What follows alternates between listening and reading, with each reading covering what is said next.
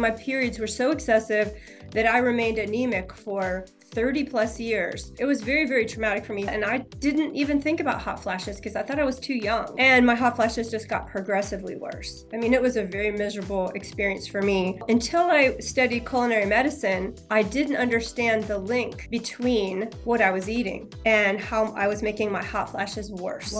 And so 7 years ago, flashback, I'm about 50, and I changed my diet literally overnight. Welcome to Office Visits with Dr. V, your personal guide to wellness. Here's your host, the expert in all things menopause, periods, and pre-pregnancy health, Dr. V. Hey everybody, and welcome back to Office Visits with Dr. V. I am thrilled that you're here today because we've got a truly enlightening episode lined up for you. I'm joined by the incredible Lori Powers, a renowned expert in a field that's close to many of our hearts and our health. We're about to unravel some little known yet vital connections between your diet and menopause symptoms. Ever wondered why certain foods seem to trigger those hot flashes, or how your sleep patterns can play a role in your menopause experience? Well, we're diving into all of that and more. This episode is packed with insights and practical tips that could be game changers for your wellness journey. So y'all get ready to be empowered with knowledge that's not just enlightening, but also immensely practical. Let's get started.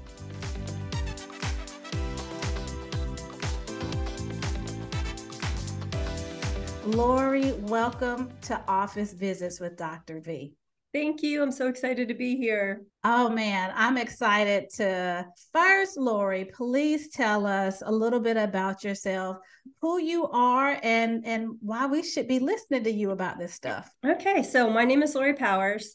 I've been a medical provider for 33 years.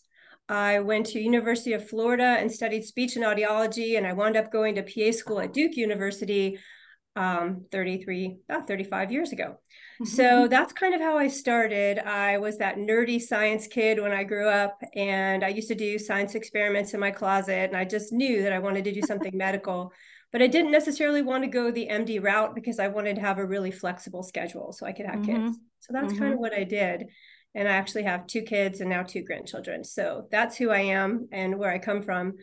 And about 7 years ago, I was at a conference. We went to an annual conference at the place that I was employed at in psychiatry for something called Psych Congress, where we talked about all the newest things in psychiatry.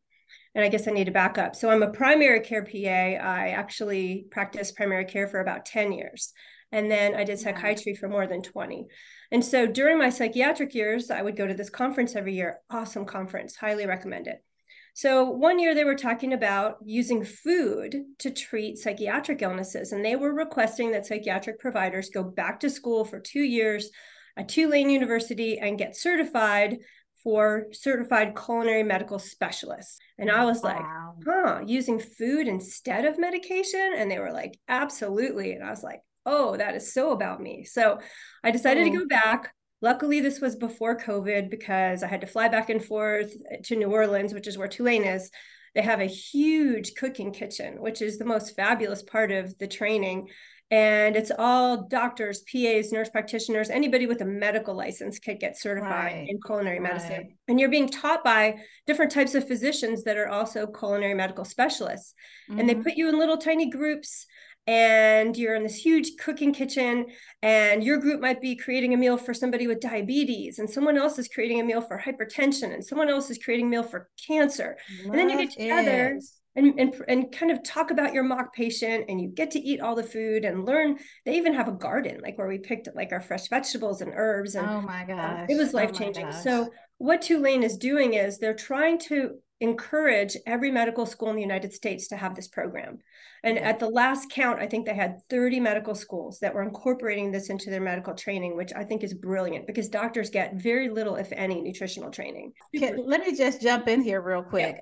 I graduated in 2002 from medical school, and nutrition was an elective, and it was a very popular elective because it was a cushy elective. Right. And so only like 1 or 2 people could get it per quarter. God. So it was like, we didn't get it. We didn't get it. So you're learning about nutrition. Tell us how you kind of made the leap from nutrition, psychiatry. I'm going to start my practice to help people with their lifestyles to treat disease. Right. Well, of course, COVID's going to come into the story, right? So this was 7 years ago before COVID. It took like 2.5 years by the time I got certified. And I was already practicing it. I was already using it, even though I couldn't really bill for it. Obviously, I was in psychiatry, but I was already using it. And my kids and my young adults were getting better. I was able to wean them off antidepressants, antipsychotics, all different types of ADHD medicines for sleep. And it was what I was always trying to do prior. Like I was never a big pharma person, but I didn't have all the tools to do it. So I wasn't always successful. So all of a sudden I was able to do that. And not only was I able to get them off their medicines, but they were losing weight. Their other chronic medical conditions were getting better. Their mood was better, their focus, their grades, everything was getting better. So you said I was applying it. Is this just the nutrition piece at this point? At that or were point. You also applying sleep? So it's just nutrition. Just nutrition. By helping them eat better. Wow. Yeah. Okay. I didn't have the sleep. I didn't have the sleep training yet. So I hadn't gotten to that part. So I'm talking about, like 7, 6, 5, 4 years ago, something like that. And so when I saw how well people were doing physically and mentally, I was so excited, but I was still having to prescribe medication for sleep. No matter what food I did, you hear about turkey at Thanksgiving, and there are some foods that, milk, whatever. Yeah. There's some foods that may have some sedative properties. It's not enough, There's really no magic food for sleep. I don't care what anyone says. I've tried it all. So then COVID hit, and I had a few job transitions over COVID. That's a different story. But I wound up in a sleep medicine clinic. And the sleep medicine clinic was super excited about my culinary medical skills because most patients with sleep apnea are obese. So they wanted someone to work with their patients to get them off their CPAP machines or, just to prevent sleep apnea in the first place. Right. But they wanted me to get certified in cognitive behavioral therapy for insomnia, which I was able to do because I was already certified in psychiatry. So you have to be a psychologist or have a certification in psychiatry to get that education. So they wanted me to go back and do that. So luckily this was over COVID, so I was able to do that online. And I got that certification, and I started marrying the two together, my culinary medicine with the cognitive behavioral therapy for insomnia. And it was magical, especially when I had motivated patients. Patients were dropping weight without even trying. They were sleeping better. I mean, it was so magical. And so I decided, wow, this is what I want to do. And I want to do it for myself and make my own hours and spend more time with my patients than what I was allotted. Because, a lot of doctors' offices only give you X amount of minutes. And so a year ago, June, I decided to open my own practice. So that's kind of where that came from. So this podcast will be available for eternity. So that was June of 2022. June of 2022. Started. Yeah. Amazing. Exactly. So I know this works, but let's talk about some issues that you have addressed with this marrying of sleep and diet. And, menopause, perimenopause. So I'm late 40s. So my peers are asking me about this menopause thing. And that was the story that you were getting ready to get into, like how you transitioned through menopause. Right. Then let us know what you do for your patients potentially to help them with this transition. So I come from a family history of women that have horrible menstrual cycles, horrible periods, and horrible menopause. So I was terrified of menopause. My mom went through menopause while she had breast cancer. So she was 40 when she had breast cancer and was already naturally going through menopause. So it wasn't created by her treatment. And it was terrifying to me because she lost her hair, and we lived in Florida, and she would pull her wig off everywhere we went because when she had a hot flash, she had to, or she would pass out. you Oh know, my and I was a God. teenager and I was like, whoa, mom's got her wig off again. I remember once at Disney World where she literally swooned and my dad had to catch her, you know, with no wig on. So menopause to me was kind of a terrifying thought. Wow. And I Yeah. was that kid who missed a day or two of school almost every month because my periods were so bad. And sadly, I had a daughter that followed right behind me. Yep. She's now Yep. 25. She did the same thing. My mom had done the same thing.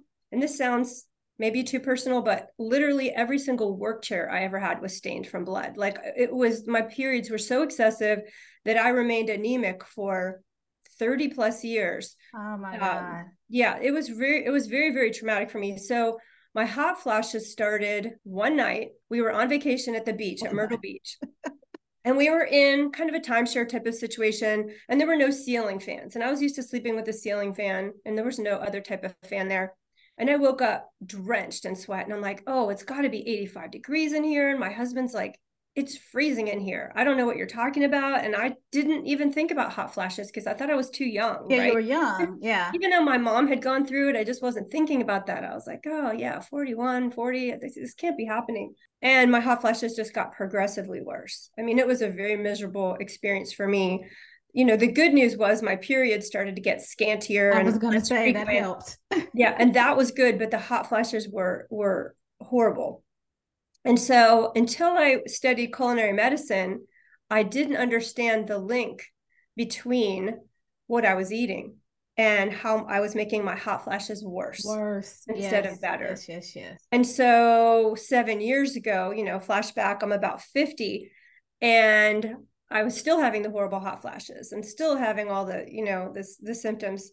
And I changed my diet literally overnight. Now, I don't recommend that for Mm. most people. I don't think most people probably even should change their diet overnight because my fiber content went up by times 4 probably. And for some people that would cause a lot of GI issues. But I'm the kind of person where I went home from my Oh. very first 1 week cooking lesson and came home and threw all the food away. And my husband was like, what's going on? This is really weird. Why are you doing this? And I said, listen, I said, I have grocery shopped and cooked for 25 years for us, for the family. I was empty nesting that year. I said, it's Okay. time for me to take care of me. Now, if you want to add to what I'm cooking, you're welcome to do it. But this is what I'm cooking. And if you like it, you know, I'm going to be super happy. I'm going to make it tasty. I'll take cooking classes. I'll do all the things to bring flavors, whatever you want to do. I said, but this is something that I have to do for me. So And you so took him hostage. I Okay, did. got I it. did. I took him hostage. And to this day, he's my biggest cheerleader. Like he's the first Yeah. person. So it was really hard for him at first. For me, it was easy because once I read the studies, like I'm just a black and white person. I was like, Yeah. you know, but for him, he was like, oh. But then we got his blood back and I was able to get him off his statin and his liver was inflamed on his statin. And I dropped his total cholesterol and his LDL both by 80 points each. When Y'all, she's just talking about food. Right. And She's he just talking wasn't about overweight. food. Yeah, he wasn't Yeah. overweight. He's a Yeah. triathleter. So he was a Yeah. tall, skinny guy, right? So Yeah. it wasn't that he was obese causing the hyperlipidemia, but it was what he was eating. It's what he was eating. Yeah. So when Yeah. I changed it and he saw that, so now, you know, I'm still doing the same thing. I still do most of the grocery shopping and the cooking. But when we eat out, I just keep my mouth zipped and he eats what he wants. But we don't It eat out gets maybe once or twice a week. So I just I keep it low key and I watch the heart attack on a plate meal. And I know that everything else he's eating is good. So his cholesterol's creeped up a little bit, but it's still not high enough to be on medication. I mean, he's doing fabulously. So, yay. Right. This is what we need to hear. So, you changed what you were eating. So, Right. for menopause, because, you know, menopause, heavy, painful periods, mood issues, all of these things can be managed with diet and sleep. So, what are maybe just 3 things that you changed that helped you with menopause? It's interesting because for the heavy periods and the breast tenderness and the hot flashes, it's really the same diet. It's the same thing.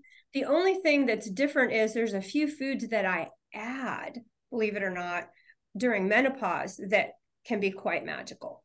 Okay, so the diet is basically lowering saturated fat, especially.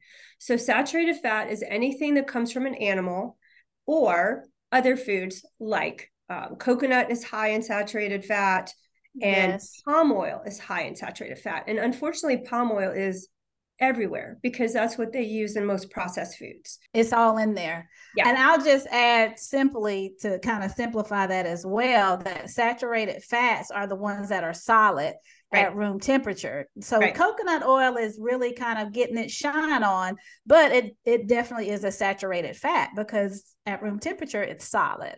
All plant-based oils have a mixture of good and bad fat in them. Okay. Right. So there's going to be some good fats in coconut oil, but sadly for coconut oil, it has a lot more bad fat than it does have good fat. So it's just not something that I recommend that people consume on a regular basis. So, and for some people that are having severe hot flashes, I even go more extreme with the low fat. I even get into some of the things, if they're not responding, that are what we would consider good fats. So the olive oils, the olives, the nuts, the nut butters, those things really limit them. And a lot of times if they're struggling and they can't get control of their hot flashes, that helps as well.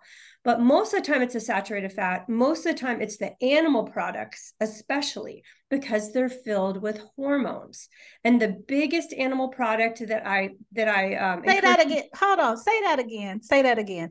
Yes. Mostly it's the animal products because what, Lori? They're filled with hormones, especially dairy. And the people of color even more so have problems with dairy. Okay. So the problem is if you think about it, and you'd have to understand how they make dairy, but dairy comes from a pregnant cow and they impregnate that cow every single year so that she'll maintain her milk.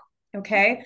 And so the estrogen levels in that milk are sky high because they're meant for a 1,000-pound heifer. They're not meant for a human. So we are the only mammal that drinks the milk of another mammal. We're the only one. Come on. If you guys have been listening to Dr. V, I have said that over and over and over again. That's it violates natural laws. Right. And what I tell my patients is, would you drink cat milk? Would you drink elephant milk? If your dog was nursing puppies, would you drink that? I mean, think about it. It seems so right. So why does it seem okay that we drink cow's milk? It's just cultural. And it's been marketed to be good for us. So it is cultural. And oh my goodness, this is where you get your calcium to have strong bones and teeth. Right. So well, I could go into that for an hour. I was going to say, let's not even go there. So another time we'll talk about that because I want to talk about that another day. Because that makes me crazy. Oh, Lord. So saturated fats is something that you get rid of. And especially we're hitting on the dairy as well. What's something else that you add or eliminate to help with that? So the second thing, so we take the fat down. Okay. And 97% of Americans are getting too much protein. So people usually worry when I take the saturated fat down, since you're saying take milk and animal products down, I'm going to be protein deficient. That is a lie.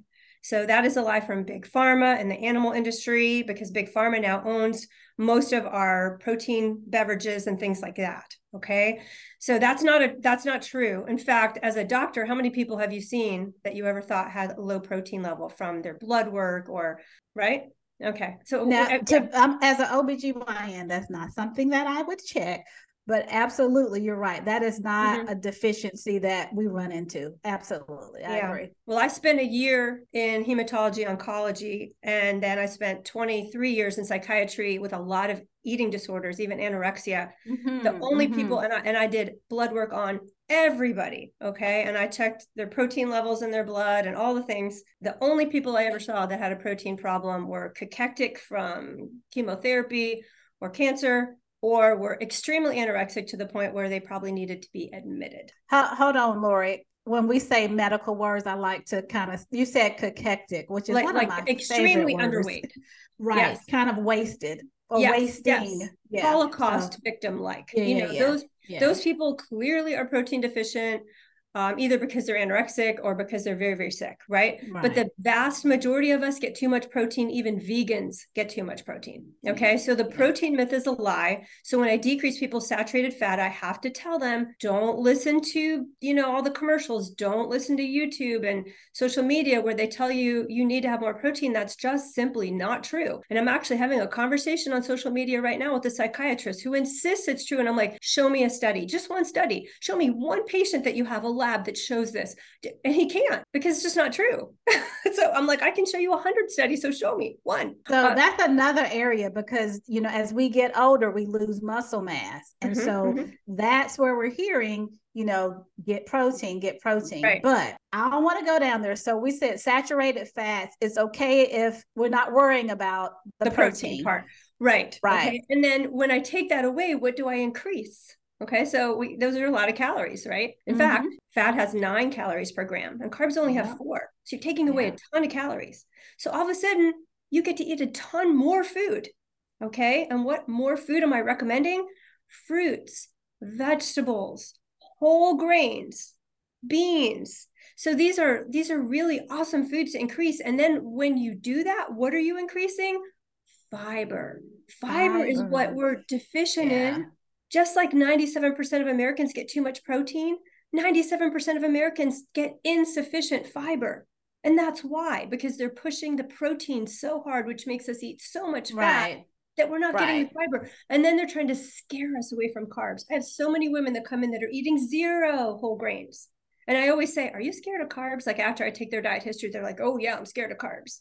50% of every meal should be whole grains and good carbs. So one of my, I have some principles that I just kind of say, this is just the way it is. Your body can heal itself, right? Your body can function if you give it what it needs. And so we do need, ladies and gentlemen, we do need carbohydrates. We absolutely do.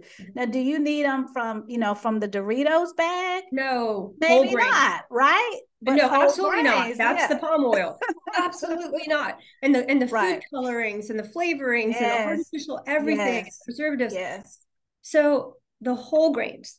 So what I'm talking about is the old-fashioned oatmeal. It might take 5 minutes to cook, or if you get steel cut, it make 25 minutes to cook. We can make a pot, it'll last all week. I'm talking about brown rice. I'm talking about wild rice, even popcorn, depending on how you prepare it. So not the microwaved popcorn that's covered with artificial colors, flavorings, and plastic from the inside lining of the bag. Okay. So yeah, it's really a problem. So the whole grains, and people will say no bread. I say no. I like sprouted grain bread. So Ezekiel bread is my favorite bread. It's all sprouted grains. It's not made from the processed flours. So there's a ton of choices for whole grains. There are also whole grains that like millet and, you know, other grains that Americans don't eat a lot of.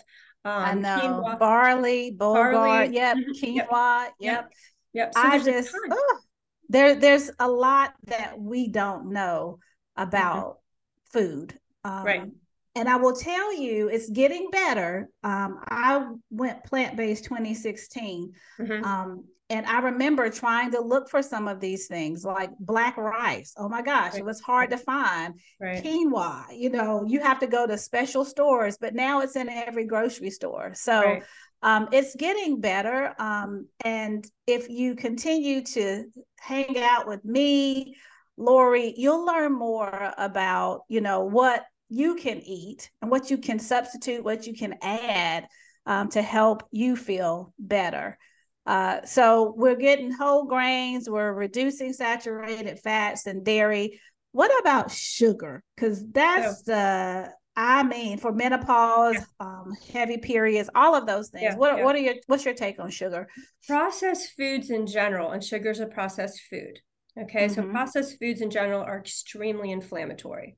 And the inflammation could be heart, brain, you know, it's just absolutely something that is unnecessary. I don't even consider it really a food. So you want to keep your sugar as low as possible. And some people will say, well, what about honey? Well, what about maple syrup? Well, what about, you know, all these other sorts of sugars? Sugar is sugar. Okay, so there are some benefits to honey, honestly, but you'd have to eat so much honey to get the benefit. Then now you've had too much sugar. Same thing with maple syrup.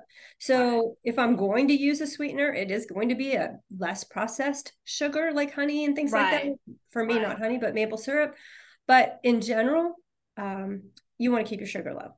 Definitely. And when we say processed, so most of us are eating refined sugar, where they've made the sugar, they've kind of concentrated it, if you will, to a very, very super potent sweetener.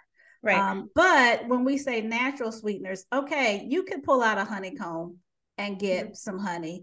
You could tap a tree and get maple syrup.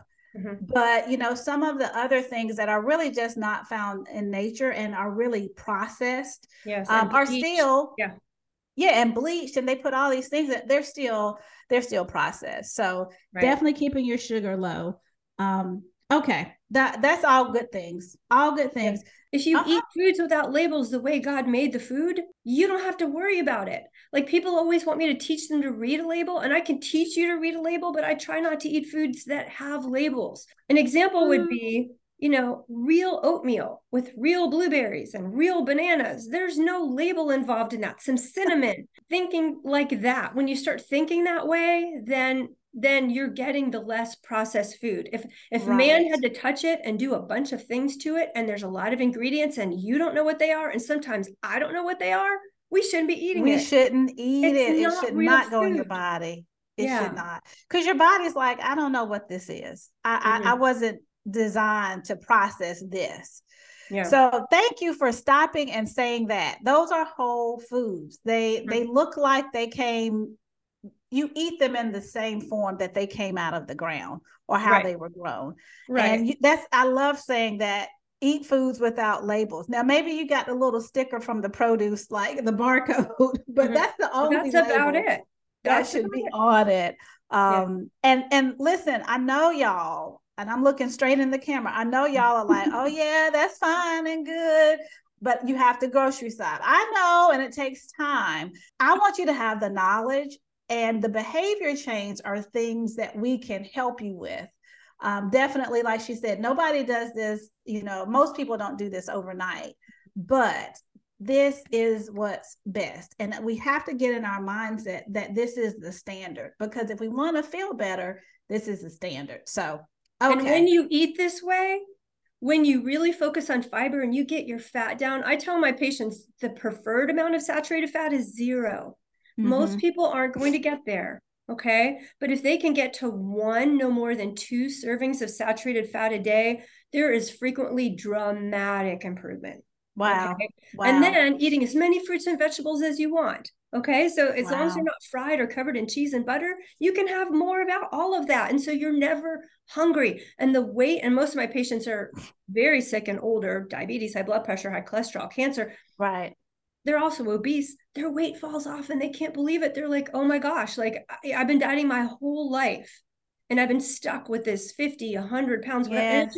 Every time they come in, and I don't even make them weigh. I don't believe in scales. I don't believe in counting calories, but their clothes are falling off. Like it is so gratifying.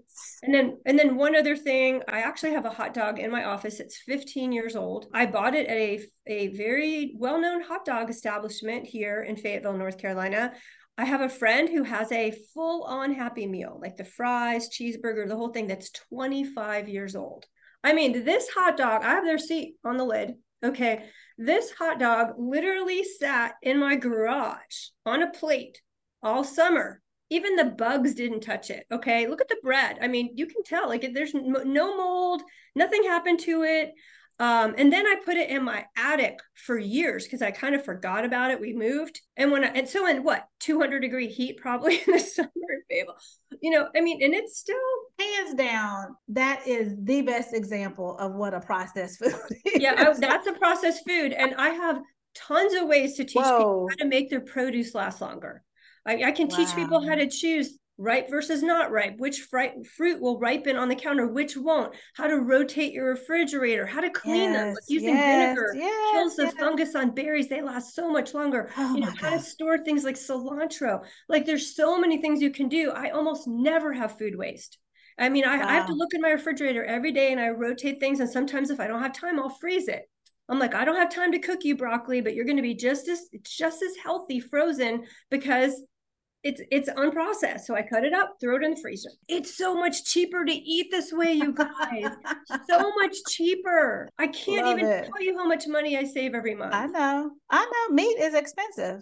And meat, cheese, milk, all the processed foods, that is where you're spending your money. If you stay on the outside of the grocery store where things aren't processed, and especially if you buy what's in season, what's on sale, Oh my, like anytime like the berries are on sale, I stock my freezer. Anytime the broccoli's on sale, I buy extra and freeze some. I mean, just if you think like that and think about rice and beans and how cheap they are, even the better rices are way cheaper than all the processed foods. So this is why we need more practitioners and health coaches and people that can guide us in these areas, because there's so much information that we just don't know. Right. And so I encourage you guys, to reach out to Lori or, anybody in your area, because, even if you're taking notes on this from this episode, you really need to know how to apply it. And like she said, if you go buy up the whole store with produce, it might go to waste. So when you talk about weight loss, I just want to put this little nugget in there with Wegovy and Ozempic. And they're talking about, feeling full, which the medical term is satiety. And it's messing with your hormones, the ghrelin and the leptin. Yep. These whole food, plant-based diets naturally affect those hormones. So I know someone who's spending $100 a week for one injection. Oh, I know people that are spending more than that. I let her know she's got a discount. Yes. It can be $700 a month for those. Right. $700. $700 as opposed to what your produce bill would be at the grocery store. That's way more than I spend on groceries a month for my husband and I. I want our episode to be complete because, look, I promised the people sleep and diet. So tell us about sleep, how that helps, because sleep is a huge thing in menopause for sure. And then, also with menstrual issues and, brain fog and anxiety. Tell us what you know about sleep and how you can help us with some of these conditions by adjusting that. Okay, so the most important thing that I'm going to say about sleep is probably not what you expect. The most important thing is you have to make sure you don't have sleep apnea, guys. Okay, and the doctors, no offense, Dr. V, the doctors aren't screening for sleep apnea. They don't know much about sleep apnea. That's not in their wheelhouse. It's not at the top of their list. They have a million things to talk to you about, and that's not usually in the list. Okay. Here's the scariest part and what really shook me the last 3 years since I've been doing sleep medicine. Almost every single person that I test for sleep apnea is positive. I mean, It blows my mind. Wow. So there's a screening tool that we use in sleep medicine. It's called the STOP Bang. So it's an acronym. So each letter stands for a symptom. And if insurance companies, obviously, they kind of rule us. They rule the world, right? That was my next question, but go ahead. Yep. So they like to see the STOP Bang, and most of them won't pay for a sleep apnea test unless you have 3 out of 8 points. Okay. So, but most patients do. So here's what STOP Bang stands for. So the S is for snoring. And it has to be moderately loud, which means anybody can hear it in the room that you're sleeping. Okay, so that's the big one. The T is for tired, so low energy, okay, or sleepiness, okay, meaning you can't keep your eyes open. So, but that also could be narcolepsy, and there's a separate screening for that. Okay, then O is what we call observed apneas. Apneas are pausing and breathing when you sleep. And that is the hallmark of sleep apnea, but not everybody sees that because either they don't have a partner or their partner's asleep, so they don't see it, right? But some people do, okay? Then there's P for high blood pressure. If you have high blood pressure and you have 2 of these other risk factors, you need to be screened for sleep apnea. So listen up, because the majority of Americans at certain ages have high blood pressure anymore, right? Okay. So B is BMI. So if you're obese, you're especially if you're what we call class 2 obese, so that's a higher BMI, but any type of overweight can increase your risk. Okay, so you have to pay attention to that. A is age, so 50 and up. Okay, which probably a lot of your patients are 50 and up, right? N is neck size. So most people don't know their neck size. If you take a tape measure as if you're going to button a button right here, not any tighter than that, just like you're going to button a button. Okay. For a woman, it's 16. So 16 and higher. For men, it's 17.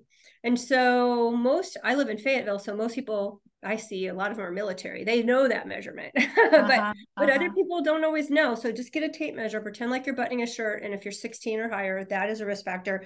And then G is for gender, which is more common in males, but I see a ton of women that have sleep apnea. Wow. Okay. So you can see how that can add up. So if you're over 50, and you have high blood pressure, you only need one other symptom and you need a sleep test. I was And going to say, if you're over 50 and you're a man, right? yes, just Like, one what other, other symptom? if you have moderate snoring, okay? Wow. Yeah, consistently Wow. moderate snoring. So it doesn't take much. And Hmm. I'm going to be honest, I've been ordering sleep tests for 3 years. When I order them and I screen them, there's some other questions I ask too. There's a whole litany Right, of questions, but right. those are the primary. I haven't had one come back negative yet. So that's Hmm. how common it is when you Wow. do the stopping and you get those. So What? that's the most important thing, because so many people have it. And if you have untreated sleep apnea, it increases your risk of heart enlargement or even sudden death. So you have to take it seriously. It means that your brain and your vital organs lose Are oxygen not. all night long. Wow. And So these people, I mean, usually, yeah, you do hear about the person who snores. So I'm so glad that you went through the whole kind of symptom list, because we're thinking, I know I used to think, oh, it's overweight people, but you can have skinny people oh who no, I have have sleep skinny apnea. people. For I have sure, skinny absolutely. because Yep, there are other reasons. So it could be genetic, like you just have laxity here, even though you're right, not very heavy or big. It could be your tonsils and adenoids, especially for younger people, or a nasal septal deformity, or polyps in the nose. There's right, so many things. Like, right. it's not just obesity, but obesity is a huge risk factor. So, okay, y'all, I know you all probably have potentially health insurance. And like she said, these things have to get paid for. They have to meet certain criteria. So if you have 3 out of the 8, that is something that you can discuss with your provider. Right. Um, I don't know that this is a common screening test. And again, I'm kind of primary care as an OBGYN, but I don't hear of this as a routine screening. So all right. So people who have undiagnosed sleep apnea, they're probably having issues with insomnia, or they're feeling tired throughout the day. What are some other things, as far as after we say, okay, you've got sleep apnea potentially? Mm-hmm. What are other things or other aspects of sleep that we need to be aware of? Okay, and I'm going to pause on the sleep apnea thought. Just because you have sleep apnea doesn't mean you can't also have insomnia, and vice versa. And Mm-hmm. so insomnia is a separate diagnosis with a separate treatment plan. Okay. But if you feel like you're not getting good quality sleep, or you feel unrested, you feel tired, you have these risk factors, get tested. But even if you get treated for sleep apnea, you could still have insomnia, if that Good makes sense. point. Okay. Okay. Thank So you I'm for kind of saying that. making that distinction. So the first thing I do is I screen them for sleep apnea.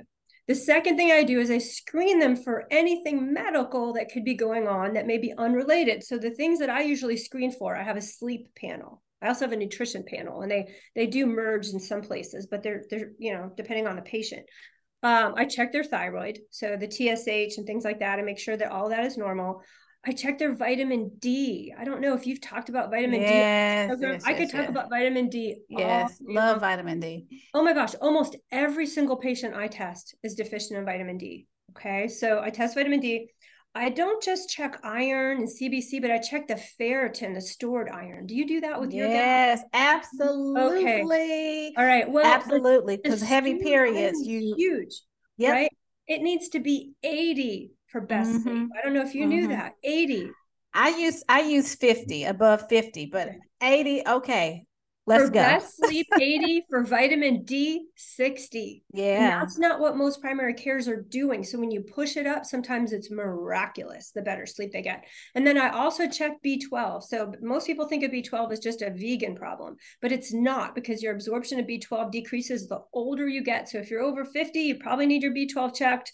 If you're vegan, obviously everybody needs to be on B12 if they're vegan, Right, vegetarian. right. And then magnesium, which if you're eating a plant-based diet or you're eating your fruits and Getting veggies, you shouldn't plenty. be low in magnesium, but most Americans aren't eating it that way. So magnesium is another thing that can cause problems with sleep. So I check all these things, I tweak these things with diet, with supplements, whatever I have to do there. And then I do cognitive behavioral therapy for insomnia for my adults. For kids, the little kids, you can't do cognitive behavioral. It's more behavioral therapy for kids. Okay. So Okay. cognitive behavioral therapy is usually 4 sessions. It's 80% effective in 4 appointments, which I think is dramatic. Think Wow. about your medications, how long it might take to adjust a medication, and then eventually become tolerant to it and they don't work anymore. Then you have to try something else and they have side effects and all that. The Wow. beauty of CBTI is it only takes 4 appointments for most people, and it gets better with time because it's like practicing something. It gets better and better and better. And so that's why I think most therapists don't get trained in CBTI, because they lose their patients quickly. You see what I'm saying? So I am the only one in Fayetteville that does it. And if you're a therapist, right? If you're a therapist, who wants to lose their patients in 4 appointments? Wow. I usually keep them because I keep them for nutrition for some period of time, but I don't keep even those forever. Once they've got it, they've got it. And I might check them, once or twice a year after that and make sure they're staying with it. But yeah. That kind of sounds like why we don't have a cure for cancer, because but anyway. Yeah, big pharma. Wow. We're not gonna have you can't monetize a cure. Like once you get rid of it, right. The money dries up. Okay. So I just, there's a lot that I don't know, and a lot that you just shared with us. I mean, that's crazy. Yeah. Sleep apnea, cognitive behavioral therapy, checking other medical. Oh, that was the question I had. Because we want these things to be practical, right? So people can take it to their doctors. I know that insurance does not pay for screening for vitamin D. I will usually use the code fatigue. Yes. Malaise, fatigue. Yeah. That's the one that I use. Yeah. You have to know how to code it. Yes. I usually have 15 diagnoses on my lab slips. They usually lab, because I spend 2 hours with my new patients. So I really, by the time I order their labs, I know them. I know every complaint they have, and I know how to use those complaints to get my lab. You get it covered. And so that's what I want to tell you folks, you want to get these things tested, but your insurance company is not going to pay for us to check it just because we want to check it. You have to have a problem for them to pay for it. And so, physicians are getting, even traditional physicians are getting wiser about how to do these things and get things paid for. So can I say something about that though? You sure can. There's 2 points. I think most medical doctors don't test for things they don't know anything about. In other words, if they don't know what to do with it, they're not going to test it. And so many doctors still don't know about vitamin D. And so I can't even tell you how many primary care doctors, even neurologists, like I had a patient the other day, which, with a kid with migraines, they should be checking that. If they don't know what to do with it, why would they test it? They don't know how to interpret it. So that's part of the problem. Now, here's the beauty though. There is this, and I get no money from telling you this. There's a website called lifeextension.com. You can order all your own labs for free. Don't need a doctor. And I check my vitamin D for $50 twice a year, just because I don't want to bother my doctor and I want to get my results myself, and I want to titrate it myself. So she buys into the vitamin D thing. She's pretty holistic, but I just do it myself. I mean, it's $50 twice a year. I usually do it midsummer and midwinter, just because I do garden and I do walk, and I need a little bit. Yeah. And I will say this for people of color, everybody says, oh, go out in the sunlight, but we have natural SPF to block the sunlight that you need to make the vitamin D. So if you got any tan to your skin, if you're olive, just understand that it's going to be a little bit more difficult for you to get the vitamin D via sunlight. So, and I'm the whitest white girl there is. I was gonna say, And I literally sit outside at lunch every day for 10 or 15 minutes because I want to touch the earth and get the sun on that person, right? And I garden and I walk, and I still have to take 5,000 international units of vitamin D every day to keep mine at 80, which is where I want it. For best sleep, but also we can have another talk about this for COVID protection, for your immune system, for the flu.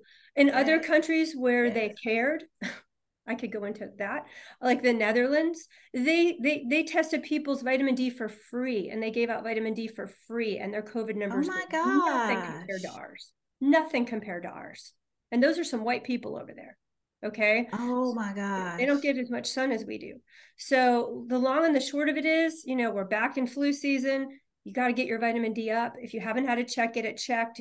Now you know it needs to be 60 just because the lab says that 30 is fine. 30 is right. 30 is average. I don't want to be average. When I took calculus, I didn't want to have a C. That's average. We want to be optimal. Right. Okay. For sleep, for our immune system, for our mood. Come on and say that, because part of, I forget what it is, the Portability Act, I think it is, where patients are now getting their lab results. Like that is your right to have your lab results. And you should. So, you should. Absolutely. Yes. But sometimes, especially pregnant women, the normal value does not apply to you in your particular situation. So if you're trying to address sleep and it's like, oh, my vitamin D is 31, I'm normal. No, it should be above 60. It should be above 80. And so you have the labs, but you still want to partner with someone who really knows where those values should be. Right. Because it's not always what you see on the piece of paper, or now we're on the computer, what you see on the screen. So, man. Okay. I'm just going to say, I before we got on, I said, Lori, you probably want to consider having a podcast, like, cause you're dropping dimes, like for real. And I just think that this is the information that people need to know so that they can help themselves. If they knew I've got to just take 5,000 international units of vitamin D a day, then, that's something that we could implement easily. And but that's what I have to take, guys. That's what I was getting ready to say. Yeah. Go ahead. You can say it. You might need 1,000 or 2,000. And I have some patients that need 10,000. Yes. And the darker skinned people their vitamin Ds are in the toilet. Some of them are 8, 7, 9. They're horrible. I was 14. I think I got down to 9. Yeah. They're so much lower than even Caucasians. Yeah. Mine runs like high 20s, low 30s. So, when I don't take anything, and that's too low. So, let me just say, and it's always at the end of the podcast, this is general information. So you really want to work with a healthcare provider who really knows this stuff and knows you most importantly. But you want to have the knowledge that you need to have your vitamin D checked, right? And so that's what we're here for. The dosages and how often you should take it, that's between you and your medical provider. So, man, you've dropped a lot of information. Just give us, as we close out, one word of encouragement or one recommendation that you have to live a healthier and happier life. Ooh, just I know that's hard. I know. That's okay. Give us a mantra or, something that you kind of tell all of your patients. The way that I try to live my life is as close to the earth as I can. And I know that sounds hippie and 70s, and that's my generation. But everything that I do, I don't want to eat and drink plastic. I don't want to breathe Lysol and chemicals. I don't want to put beauty products on my skin, my largest organ, that get absorbed into my body and fill me with chemicals. I don't want to take pharmaceuticals unless I absolutely have to. I want to try everything else first, especially sleeping medicines, because your brain is a self-cleaning oven and it doesn't clean itself when you're forced into a sleep cycle. And so that can increase your risk of dementia. That's another story. So everything that I do, I want to breathe clean air every day. I want to touch the earth every day. I want to drink real clean water. I have reverse osmosis water. I don't drink from plastic. Everything that I do, I think, is that going to hurt me or is it going to heal me? And it's food, it's air, it's water, it's hand lotion, it's the soap in my bathroom, all of it. I make all my own cleaning products. So it's literally about how can I don't want to live forever. I can't wait to go to heaven. Okay. But while I'm here, I want to feel like I'm a teenager, like I do now. So I can do all the things and help the people and do what God's will is for me. And when it's my time, I'll go, but I don't want to be sick. And most people my age are sick. Most people your age, but we can go on down to children as well. Right. So most Americans have a lot of these issues because of what we eat and how we live. And so that is wonderful. Eat as close to nature eat and live as close to nature as possible. And guys, I know that, you probably are not going to be at the level of Lori right now, but it's a process and you can get there. And I wasn't always this way. Yeah, that's Yeah, what I was gonna say. Yeah, that's why When, my hot flashes have gotten better. I've cleaned all these things up, and now yeah, every now and then I'll go, it might be a little warm in here. That's about it. I'm not yeah, even sure if it's a hot flash. Like that's yeah. how different it is now compared to what it was. That's what we're talking about. Yeah. Okay. So when you know better, you do better. And y'all, you got a lot of knowledge here. So you know a lot more now. So I'm expecting big things out of you. I'm expecting better. So Lori, real quick, how can our listeners contact you, follow you on social media? So I'm only really on Instagram, sleep and diet restoration. But the best way to, if you want to make an appointment or get more information, I'm actually on Psychology Today under psychiatry. They give you a lot of room to show pictures and tell who you are. That's probably the best way to kind of see who I am. My website has less information because there's only so many characters allowed on my website, but it's sleepanddiet.com, just like it sounds, sleepanddiet.com. Yeah. All right. And we'll have all of that information in the show notes. So thank you so much for coming on. And let me just give a shout out to my patient, Sarah. She was the one that said, you might want to have this lady on your show. So thank you so much, because yes, we are kindred spirits. We are definitely kindred spirits. So guys, I hope you enjoyed this. Share this episode. This was really good. And we will see you back on another episode of Office Visits with Dr. V. See you next time. Thank you. You've been listening to Office Visits with Dr. V. For more insights and health empowerment, subscribe to our podcast. Here's to your health, body, mind, and spirit.